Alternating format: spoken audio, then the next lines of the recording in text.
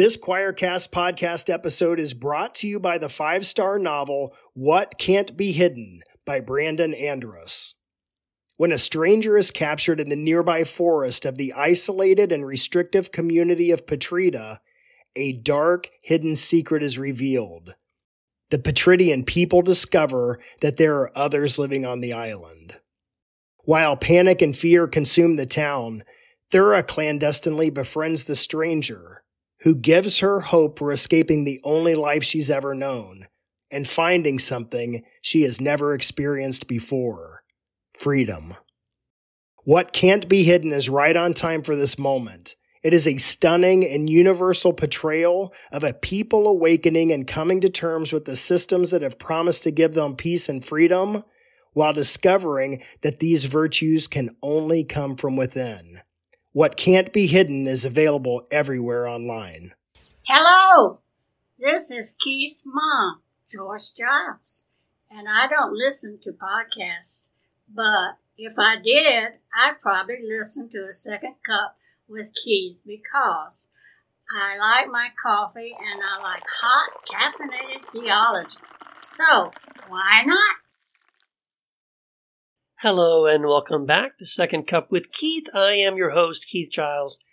And in this episode, I want to talk about sin.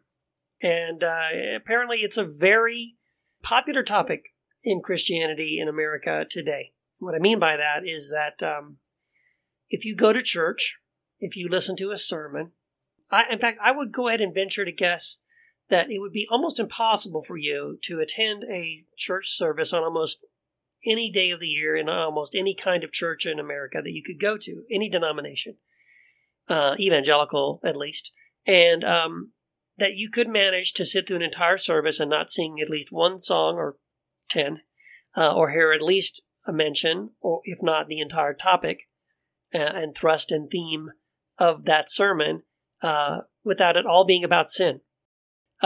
We are obsessed with it. I've just noticed this. It's part of our theology, right? All of our focus is on that Jesus died for our sins, and a lot of our debates and arguments are over whether this is a sin or that's a sin, or if this is a bigger sin than this other sin. And we even have, conversations about the unforgivable sin, which I want to talk about in this episode.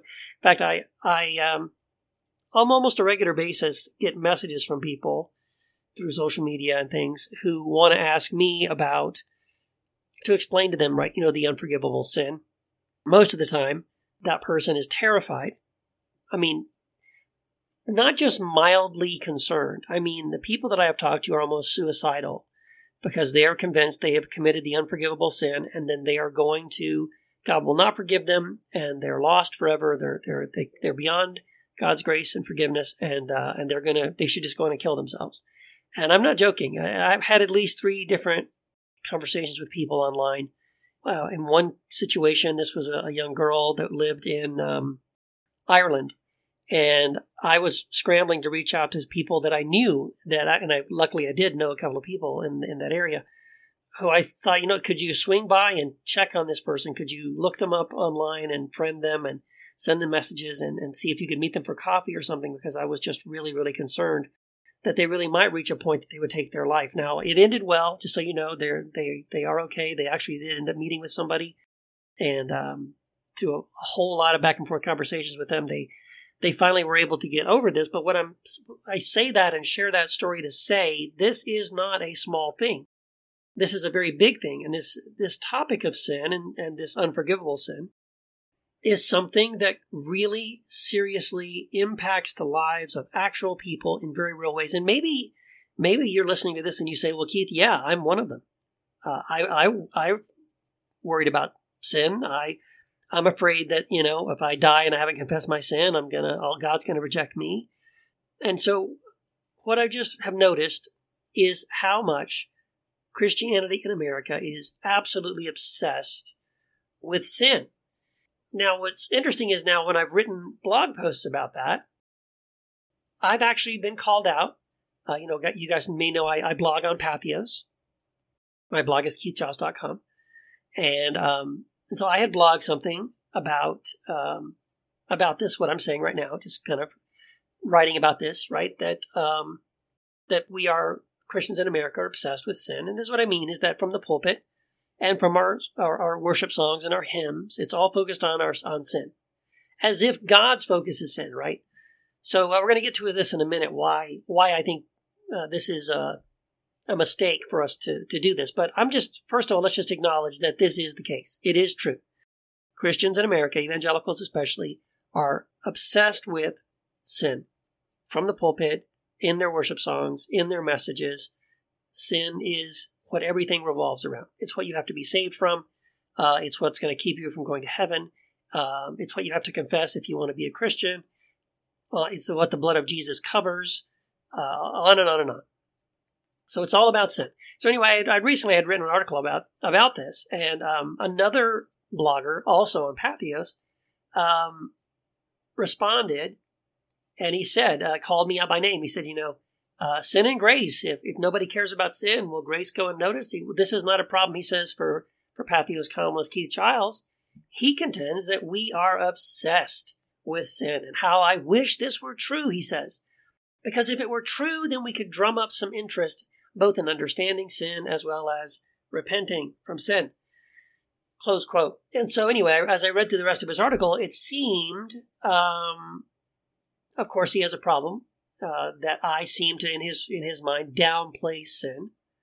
But what I should be doing, as I continue to read his article, what he says is that, well, really, what everyone should be doing is following a formula. And he actually explains the formula. This formula that is used by pastors around the globe. And this is how he describes it. He says, I'm a Lutheran. And he says, when the Lutheran preaches, the task is clear. Convict of sin and liberate with forgiveness. The law of God reveals to us our sinful state and our abject helplessness before the throne of grace. After hearing the law, we are supposed to feel as useless and worthless as horsepucky. And then when we feel guilty, shamed, and worthless, the gospel comes to the rescue. The gospel pronounces the good news of divine grace. Namely, we are forgiven for our sins and justified for our faith. And after hearing the gospel, we are supposed to feel as joyful as Revelation's angels. In principle, I affirm that this, he says, is excellent theology. Close quote. So, I want to thank him because he just right there gave us the formula that is repeated over and over and over and over again in evangelical Christian churches in America, right? First, we have to make you feel like, as he says, guilty, shamed, and worthless. As he says, as useless and worthless as horsepucky. So that's step one. Understand then, he just is telling you, he's exposing it. He's telling everybody, hey, most churches, when you sit through a service, this is job one. This is their plan. Number one, step one. And this is accomplished by the songs that they sing. It's accomplished by the sermons that they give, the messages that they give. At least in the beginning, the first half of that service will be all about how you are supposed to feel guilty, shamed, or worthless as horsepucky. And then, once they have created an intense feeling of guilt and shame and worthlessness in you, now they can give you this good news, quote unquote. And but the problem is, not only will they do that once on a Sunday, when you come back the next Sunday, they will repeat that pattern over and over and over again. And again, this is something that I see as such a problem. And here's the main reason why. Because this was not Jesus' focus. When we look at Jesus, according to Jesus, he says, if you want to know what the Father is like, look at me, right? If you've seen me, you've seen the Father. So we want to know what the Father is like, we've talked about this many times on this podcast. And if you want to know what the Father is like, what should you do? You should look at Jesus. Okay, so now let's look at Jesus. And when we look at Jesus, and we specifically look at Jesus around this issue of sin, here's what we should notice. Every time anyone approaches Jesus, total stranger, doesn't matter who they are, Jesus' first thing out of his mouth is, your sins are forgiven. I challenge you to find any place in the Gospels where anybody came to Jesus and first said, Jesus, please forgive me of my sins. I don't think I found any place where someone asked Jesus for forgiveness. Where anybody went to Jesus and said, Jesus, please forgive me. I repent. I'm sorry for my sins. Of course, we've talked about this before as well. Repentance isn't about being sorry for your sins. That's another misunderstanding. Repent means metanoia. And when Jesus says repent, he doesn't mean feel sorry for your sins, because that's not what the word means. In the Greek, what he's saying is metanoia. He's saying think different. Change your way of thinking. And listen, we need to change our way of thinking about sin. Our attitude about sin should be the same as Christ Jesus. So if we look at Jesus, and by looking at Jesus, we're looking at the Father as well, what we see is this. Jesus' attitude and response to sin is always instant, automatic forgiveness. All the time. Constantly. Jesus constantly is voluntarily, proactively, and preemptively forgiving sins before anyone asks to be forgiven, before anyone confesses any sin, before even anyone says, I'm a sinner. It doesn't matter. Jesus' response is, your sins are forgiven. And we see this echoed in the writings of Paul, right? He says in 1 Corinthians that love, and God is what? God is love. Love keeps no record of wrongs. So God doesn't keep records of wrongs. In 2 Corinthians 5:19, I'll bet you I quote this verse. Somebody should tell me. Somebody count. I bet I quote this verse in every episode of Second Cup with Keith.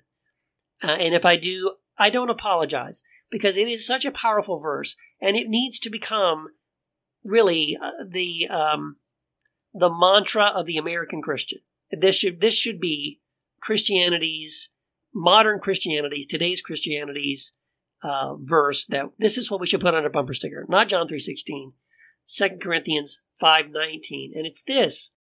Paul says that God was in Christ, not counting our sins against us. What was God doing in Christ? Not counting our sins against us. Well, what was God doing? Well, keep reading. God was, through Christ, reconciling the world to himself. So, two big things right there, especially concerning sin. Guess what? Everybody, if you can hear me, and even if you can't, good news. God is not counting your sin against you. Number one, that's it. Your sins have not been counted against you. Number one. Secondly, your position with God is this. You have been reconciled. The entire world. God in Christ reconciled the entire world to God's self. Right? And again, over and over and over again, you see this repeated, especially in the New Testament. Hebrews 8:12, God says, I will forgive their iniquities and will remember their sins no more. This is why Jesus, of course, the ultimate thing is from the cross. In Luke 23:34, he says, Father, forgive them, for they know not what they do. Jesus forgave unrepentant, pagan, Roman soldiers who were nailing him to the cross and probably joking about it and laughing about it and saying, hey, what are you doing after you get off work tonight? They could have cared less about Jesus or what he was and who he was, and it didn't matter to them at all. They didn't even know what they were doing. Jesus even says that they don't know what they're doing, and he automatically forgives them anyway, without their saying, I'm sorry, please forgive me. So, please, if you're hearing me, listen. Stop being so focused on your sin, because God isn't. God is not counting your sins against you. As far as God is concerned, you and God are reconciled. That is your position right now. Your sin is forgiven. All is forgiven. Absolutely. Forever. Right? I also love this verse in John 8:15. This comes right after Jesus says, earlier in the Gospel of John, that the Father judges no one but has given judgment to the Son. And then a few chapters later, then Jesus says this, and I judge no one. So first Jesus says, well, the Father doesn't judge. He's given that job to the Son. And then a few chapters later, Jesus says, oh, by the way, I judge no one. So again, we are not under judgment. We are not under condemnation. This is again why Paul can say there is therefore no condemnation for those who are in Christ Jesus. Now, we did an episode a while back about whether Christ was in everyone or everyone was in Christ. So go back and listen to that again if you need a refresher. But here's the clue. Again, what does Paul think about that question? Is everyone in Christ? Is Christ in everyone? The answer is yes, according to Paul. Paul believes that Christ, he says in Ephesians, that Christ is all and is in all. Christ is all and is in all. This is why Paul in the book of Acts tells idol-worshipping pagans that they are in Christ, and Christ is the one in whom we all live and move and have our being or our existence. So, there is no condemnation for those who are in Christ, and who's that? Everyone. Who is reconciled to God? The world. Everyone. Okay? And so, stop, please, please, please, please. Please stop focusing on your own sin, worrying about your own sin, being so focused on your sinfulness, because God isn't. God has forgotten those things. Okay? God has wiped those things away. And when God looks at you, God doesn't see a quote-unquote sinner. God sees someone that God dearly, dearly loves. So, I just want that message to be clear, and I know people don't like it. I'm sorry about that. I'm just trying to be faithful to what I see Jesus doing and what I see in the scriptures. So I also want to point out something. There's also a place where, let's talk about this this sin of unforgiveness, because as I said, this is something that I get calls about and messages about from people on social media quite often. That, as I said earlier in the story I told earlier, sometimes people suicidal. I mean, really distraught, unable to think or sleep or live their lives in any normal way, because they are convinced that there is something called the unforgivable sin, and of course, they may have committed it. So let me just, before I dive into this too deeply, let me just say this, that anyone who is wrestling with, who is worried about, who is deeply concerned about having committed the unforgivable sin, you haven't. Okay? Let me just say that. I'm going to say it again.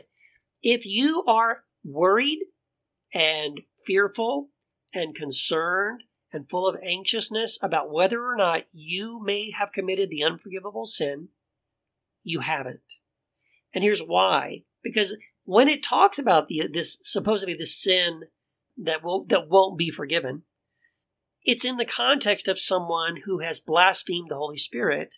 And Jesus says, if someone has done this, this will not be forgiven them. Understand then, to be at a place where you would basically tell the Holy Spirit to F off, you don't care about what God thinks. You're not worried about what God is going to do to you. You have written God off completely. You have walked away completely. All right? So, trust me, nobody who has blasphemed the Holy Spirit of the living God worries about, hey, I wonder if I offended God. I wonder if I have blasphemed the Holy Spirit. No, because the minute you're worried about it, you actually care about God and you are concerned about the Holy Spirit. So you have not crossed that line yet, no matter what words have come out of your mouth. Because again, some people think, well, no, I remember once when I was a teenager, I did tell God to F off, or I did curse God, in a moment of rage or whatever. That's not what this is all about. So, again, let's look at this question of, the unforgivable sin. By the way, there's also a parallel verse in the New Testament that talks about a sin that leads to death. So sometimes people conflate those two things. Those are two separate things, actually. But I guess, the simple thing to just say, and this should really do it without getting too deeply into, well, what is the unforgivable sin? Listen, there really is no unforgivable sin. Jesus was using hyperbole in this case. He's talking to the Pharisees. They are in the process of saying that they don't believe that Jesus comes from God. And he appeals even to the miracles that he's done. Look, if you don't believe for the words I say, believe at least for the miracles that I'm doing. The power of God is coming through me to perform these miracles, if nothing else for that reason. Believe that I have come from God. And then they refuse to that. They say, well, you do this by the power of Satan, the power of Beelzebub. And it's in this context that he says, listen, all kinds of other sins will be forgiven, but this one will not be forgiven. Again, I want to stress that this is, on one level, it's a hyperbole. Okay? Jesus doesn't mean that there is such a thing as a sin that God won't forgive. Okay? But what he means is that the consequences for those Pharisees standing there at that point in time in history, who were rejecting Jesus, who were rejecting his message, that they were in danger of what would have been and what eventually became in AD 70, the end of the age. The end of the age was coming. It was 40 years from the time that Jesus and these Pharisees who were having this conversation were talking, were having this debate. 40 years later, the temple would be destroyed. The daily sacrifice would come to an end. The Jewish priesthood would cease to exist, and it would be the end of the Jewish age that occurred in AD 70. And so this is the context in which Jesus is warning them, guys, listen, this is game over for you. If you reject me, this isn't something you can come back from. This isn't something that oh, well, oops, I was wrong. In other words, the consequences are going to be that you and anyone who follows you and listens to you in your suggestion that I be rejected and my message be rejected, this won't be forgiven, meaning you won't escape that very real invasion of Jerusalem and destruction of the temple and the end of the Jewish age. That's the context of what he's speaking there. And I encourage you to go back and read it and look at it, and I think you'll see what I'm saying.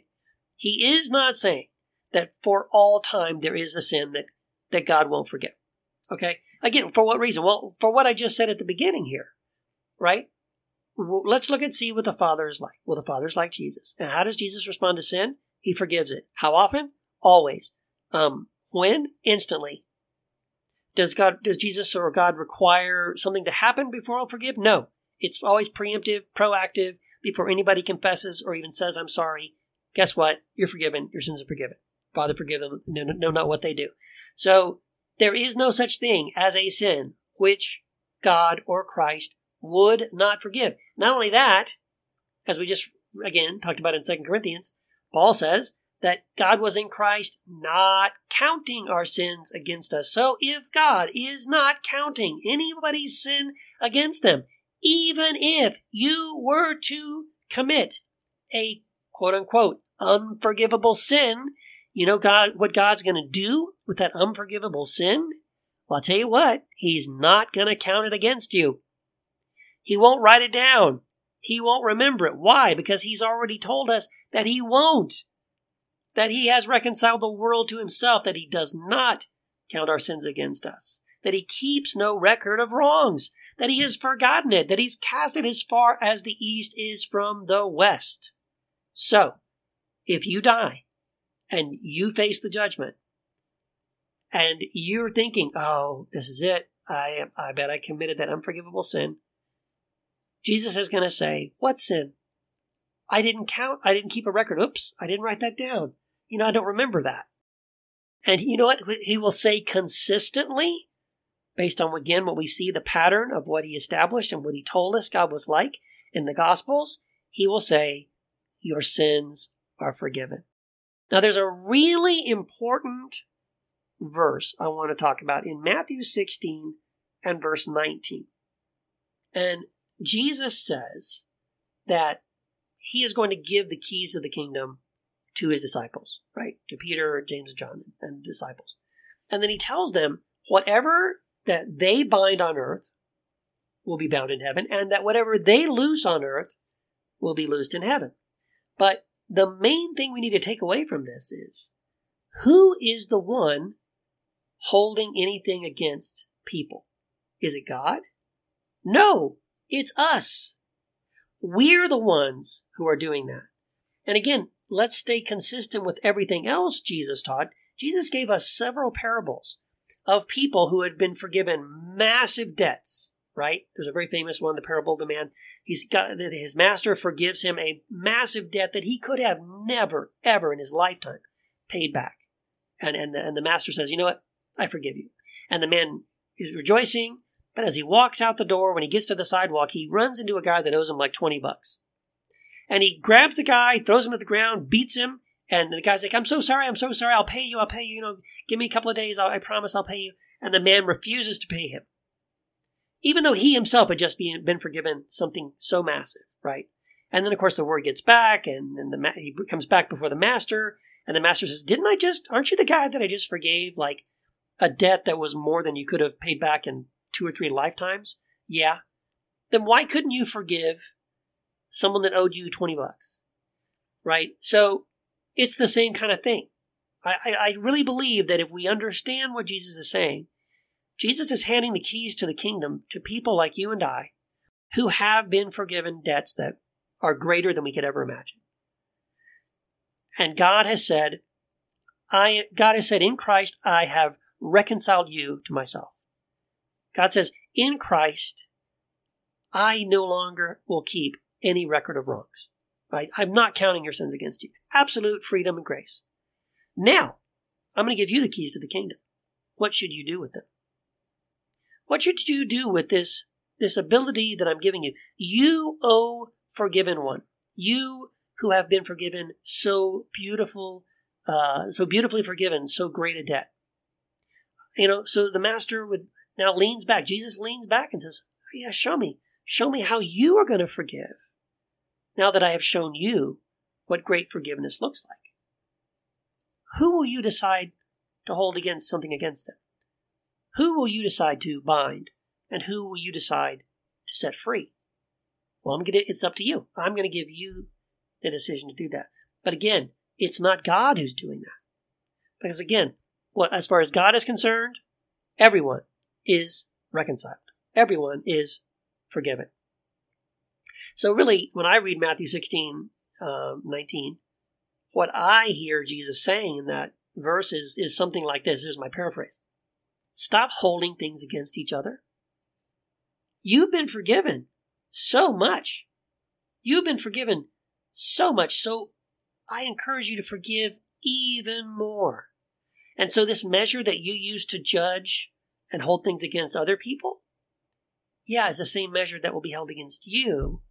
So maybe stop playing this sin comparison game, right? Stop doing that. We should stop holding sins against ourselves because God doesn't. We should stop counting sins of people around us who may sin differently than we do. Why? Because God doesn't count sins. God doesn't hold those things against us. So why are we? What are we doing it for? Why are we the ones running around counting people's sins?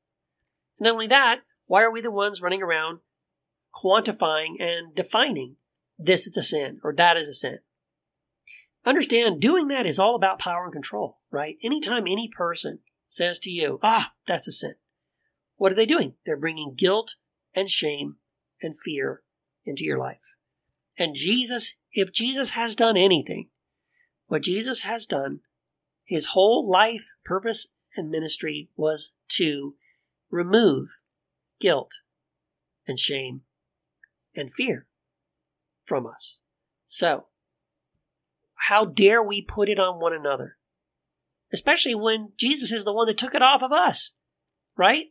We should be so acquainted with the power of being set free from fear and guilt and shame because of Christ that we would never, ever dare to put fear and shame and guilt on another person. I mean, to me, when I think about who would do such a thing, how could we, if we really understood what has happened, how could we, having been set free of this horrible thing, go and put that same horrible thing onto somebody else? It really kind of boggles the mind. And so I encourage you, as far as just yourself is concerned, God isn't holding anything against you. God is not counting anything against you. I would encourage you not to hold anything against yourself or against other people. And then real quick, looking at this passage in Mark 3:29, my favorite Greek scholar, Bible translator is David Bentley Hart. If you don't know that, well, now you do. I love him. And he recently retranslated. It's a new translation of the New Testament. I love it. Highly recommend it. And when we go to look at Mark chapter 3, verse 29, this is the passage that quite often is used about this whole idea about the unforgivable sin. Okay? And this, by the way, this is just backing up what I said earlier. But I'm going to read it for you in David Bentley Hart's translation. Here's how he translates Mark 3:29. He says, "But whoever blasphemes against the Spirit, the Holy One, has no excuse throughout the age, but is answerable for a transgression in the age to come." And so again, that's exactly what I was just saying, right? It's all about, Jesus' conversation there is all about this coming destruction of the temple of Jerusalem, the end of one age and the beginning of the next. And it's essentially saying you're not gonna physically live long enough to make it to the age to come. You're gonna perish at the end of this age if you don't change your perspective on who Jesus is and what he's all about, and believing what you see with your own eyes. But again, it's the Pharisees standing there who are seeing things with their own eyes that they're refusing to put faith in, to believe it. So anyway, I hope this is helpful. I really do. I want you to understand, I don't want anybody listening to this, if you have any kind of fear, any kind of doubts about, have I committed this unforgivable sin? Just by virtue of the fact that you're worried about it means you haven't. Okay, number one. Number two, that statement was a statement that Jesus made only to those particular people living in that particular time under those very specific circumstances, which you and I do not live under. And even in that case, it's not as if those Pharisees' sins weren't forgiven. Of course they were. Their sins were forgiven just the same as the sins of the Roman soldiers that nailed Jesus to the cross were forgiven. And the man who was, who had leprosy was forgiven, and the man who was born blind was forgiven, and the man whose friends lowered him through the roof, his sins were forgiven. Every single person who ever encountered Jesus was forgiven and is forgiven, and so are you. So, unfortunately, it's this thing where there are so many things in the Bible that you can turn to a verse and say, well, the Bible says this. And, again, lots of things are biblical, but not everything is Christ-like. And so everybody does this. I'll admit it. I'll just confess I do it too. You can prove anything from the Bible. You give me enough time and I can find enough verses. I can use the Bible to support all sorts of things. Torture, slavery, patriarchy, polygamy, all kinds of stuff. Those are all biblical concepts. They're not Christ-like concepts. But if I want to use the Bible to support them, I can. Okay? And so what everyone is doing, what every Christian is doing who is using the Bible to defend one position or another, is they are emphasizing certain verses of a certain type, and they are de-emphasizing verses of a contrasting type, verses that don't agree with their verses, right? So the verses that they want to hold on to because they made up their mind, well, this is what I believe, and look, the Bible supports what I say right here, and here, and here, and here. There you go, see? And so anytime somebody goes, but what about over here, and what about over there, and what about over here? Well, no, let me explain that away. And you might even argue that that's what I'm doing right now. You could say, well, Keith, that's what you're doing, isn't it? You don't like this idea of unforgivable sin, so you just are going and grabbing verses that say there is no unforgivable sin, and that Jesus forgives sins all the time, and all of our sins are forgiven, and everyone's reconciled. And you know what I'd say? You're right. I am. And so again, everybody plays that game. Everybody chooses to look at one set of verses, and they say, you know what? These are the things that I believe are most Christ-like, or the most Christian, or the most accurate, however you want to phrase it. And other people, then what about these other ones? Well, let's talk about those, right? And so, yes, of course, that's what I'm doing. But understand how I'm doing it and why I'm doing it is because I am basing everything on Jesus. Now, if somebody believes that they can start with Jesus and use Jesus to support this idea that people are unforgiven and people will suffer for eternity and not be forgiven and all that, well, then they're welcome to it. In fact, they don't need my permission. They're probably already doing it. And so every one of us has to ourselves decide, well, which of these are we going to do? I mean, you have to choose, is my point. Every one of us, when we come to the scriptures, we have to make a decision. We have to say, well, I'm going to choose these verses because I believe they're more about who I believe God is. The character and nature of God is what? Well, I would say God is love. God's character is characterized. God's character is characterized. God's character is revealed in in things like the fruit of the Spirit, right? Love, joy, peace, patience, kindness, gentleness, self-control, right? These are the fruits of the Spirit of the living God, meaning these are the things that the Spirit of God creates and produces in us, those that follow Christ, those who are seeking to live in such a way that honors the life and the teachings of Christ. So that's what I'm trying to do. And the best I can see, when I look at Jesus, I see someone who embodied love, joy, peace, patience, kindness, gentleness, and self-control. And if I could add, forgiveness. And so, yeah, those are the things. Of course I'm going to choose those things. Of course I'm going to lean more heavily on those things. Why? Because that's who Jesus is. And if that's who Jesus is, guess what? That's who God is. And if that's who God is, then I don't need to worry, and neither do you. And so I just hope this is freeing for you. I hope this is helpful for you. And if so, by the way, I'd love to hear from you. Send me a note, send me a message. If you're using the Ethos Radio app, you can actually send me a little message, a voice message. I'd love to hear from you and let you know. If you would let me know some feedback and reaction to this podcast or any of the episodes on the Second Cup with Keith podcast. I would appreciate that. I would also, a couple of quick announcements. I have a brand new book that's coming out. It'll be available June 28th, 2022, depending on when you're listening to this. And it's called Sola Mysterium. The subtitle is Celebrating the Beautiful Uncertainty of Everything. My good friend, Dr. Steve McVeigh, was so kind to write the foreword to the book. I've had some really beautiful endorsement quotes from other people like Thomas J. Ord, Matthew DiStefano, Steve McVeigh, of course, Jason Elam, another good friend of mine, and host of the Messy Spirituality podcast, and others. And this is a book that means a lot to me. I'm really excited about this book. So I just want to remind you that it's coming out June 28th on Amazon, Kindle, print, and eventually audiobook. And we'll talk more about those kinds of things moving forward. I also want to invite you to, if you're curious about this, I've been doing this series now for about a month, a little over a month, as of this recording. I'm doing something called The Inner Circle, and it's over on my KeithGiles.com, on my Patheos blog. It's by subscription only, so it's $5 a month. But every week, I am going through one of the sayings of Jesus from the Gospel of Thomas, and we're looking at it and what it has to tell us, what these sayings of Jesus from the Gospel of Thomas have to tell us about our connection with God and our oneness with Christ and with one another. And it's powerful. I'm loving it. I'm having such a blast going through this series. And this will eventually become a book in the future, just so you know. So if nothing else, you get a chance to kind of read what I'm thinking and what I'm working on, and basically read this book one chapter at a time as I go through it.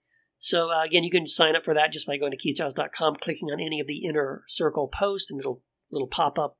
Will be there and prompt you to subscribe to those posts. And I think you really enjoy those if that's something you're interested in. Even if it's not, again, I'm very grateful. Thank you for listening to Second Cup with Keith. The podcast has been growing. I get so much good feedback from people after every episode. I thank you all so much for the positive feedback. I love doing these, by the way. This is actually so much fun. It's the highlight. Every time I get a chance to sit down and record a Second Cup and share it with you. I love doing it, and I hope you enjoy listening to it. Hope you enjoy also the little things at the beginning. I try to find different people, and I've been really blown away by the kinds of just the different variety of people that have been so gracious, including my own mother and my wife, Wendy, but also people like Kevin Max and Derek Webb, and Lena Nguyen, and so many other people. It's kind of, I'm humbled. I think it's really amazing. I've got some really cool friends, and I'm really grateful that so many of them have been willing to take the time to record those little introductions for me. So, there's some good things coming up in the future. Can't wait to see you again on the next episode of Second Cup with Keith. Until then, God bless, and we'll talk soon. Bye-bye.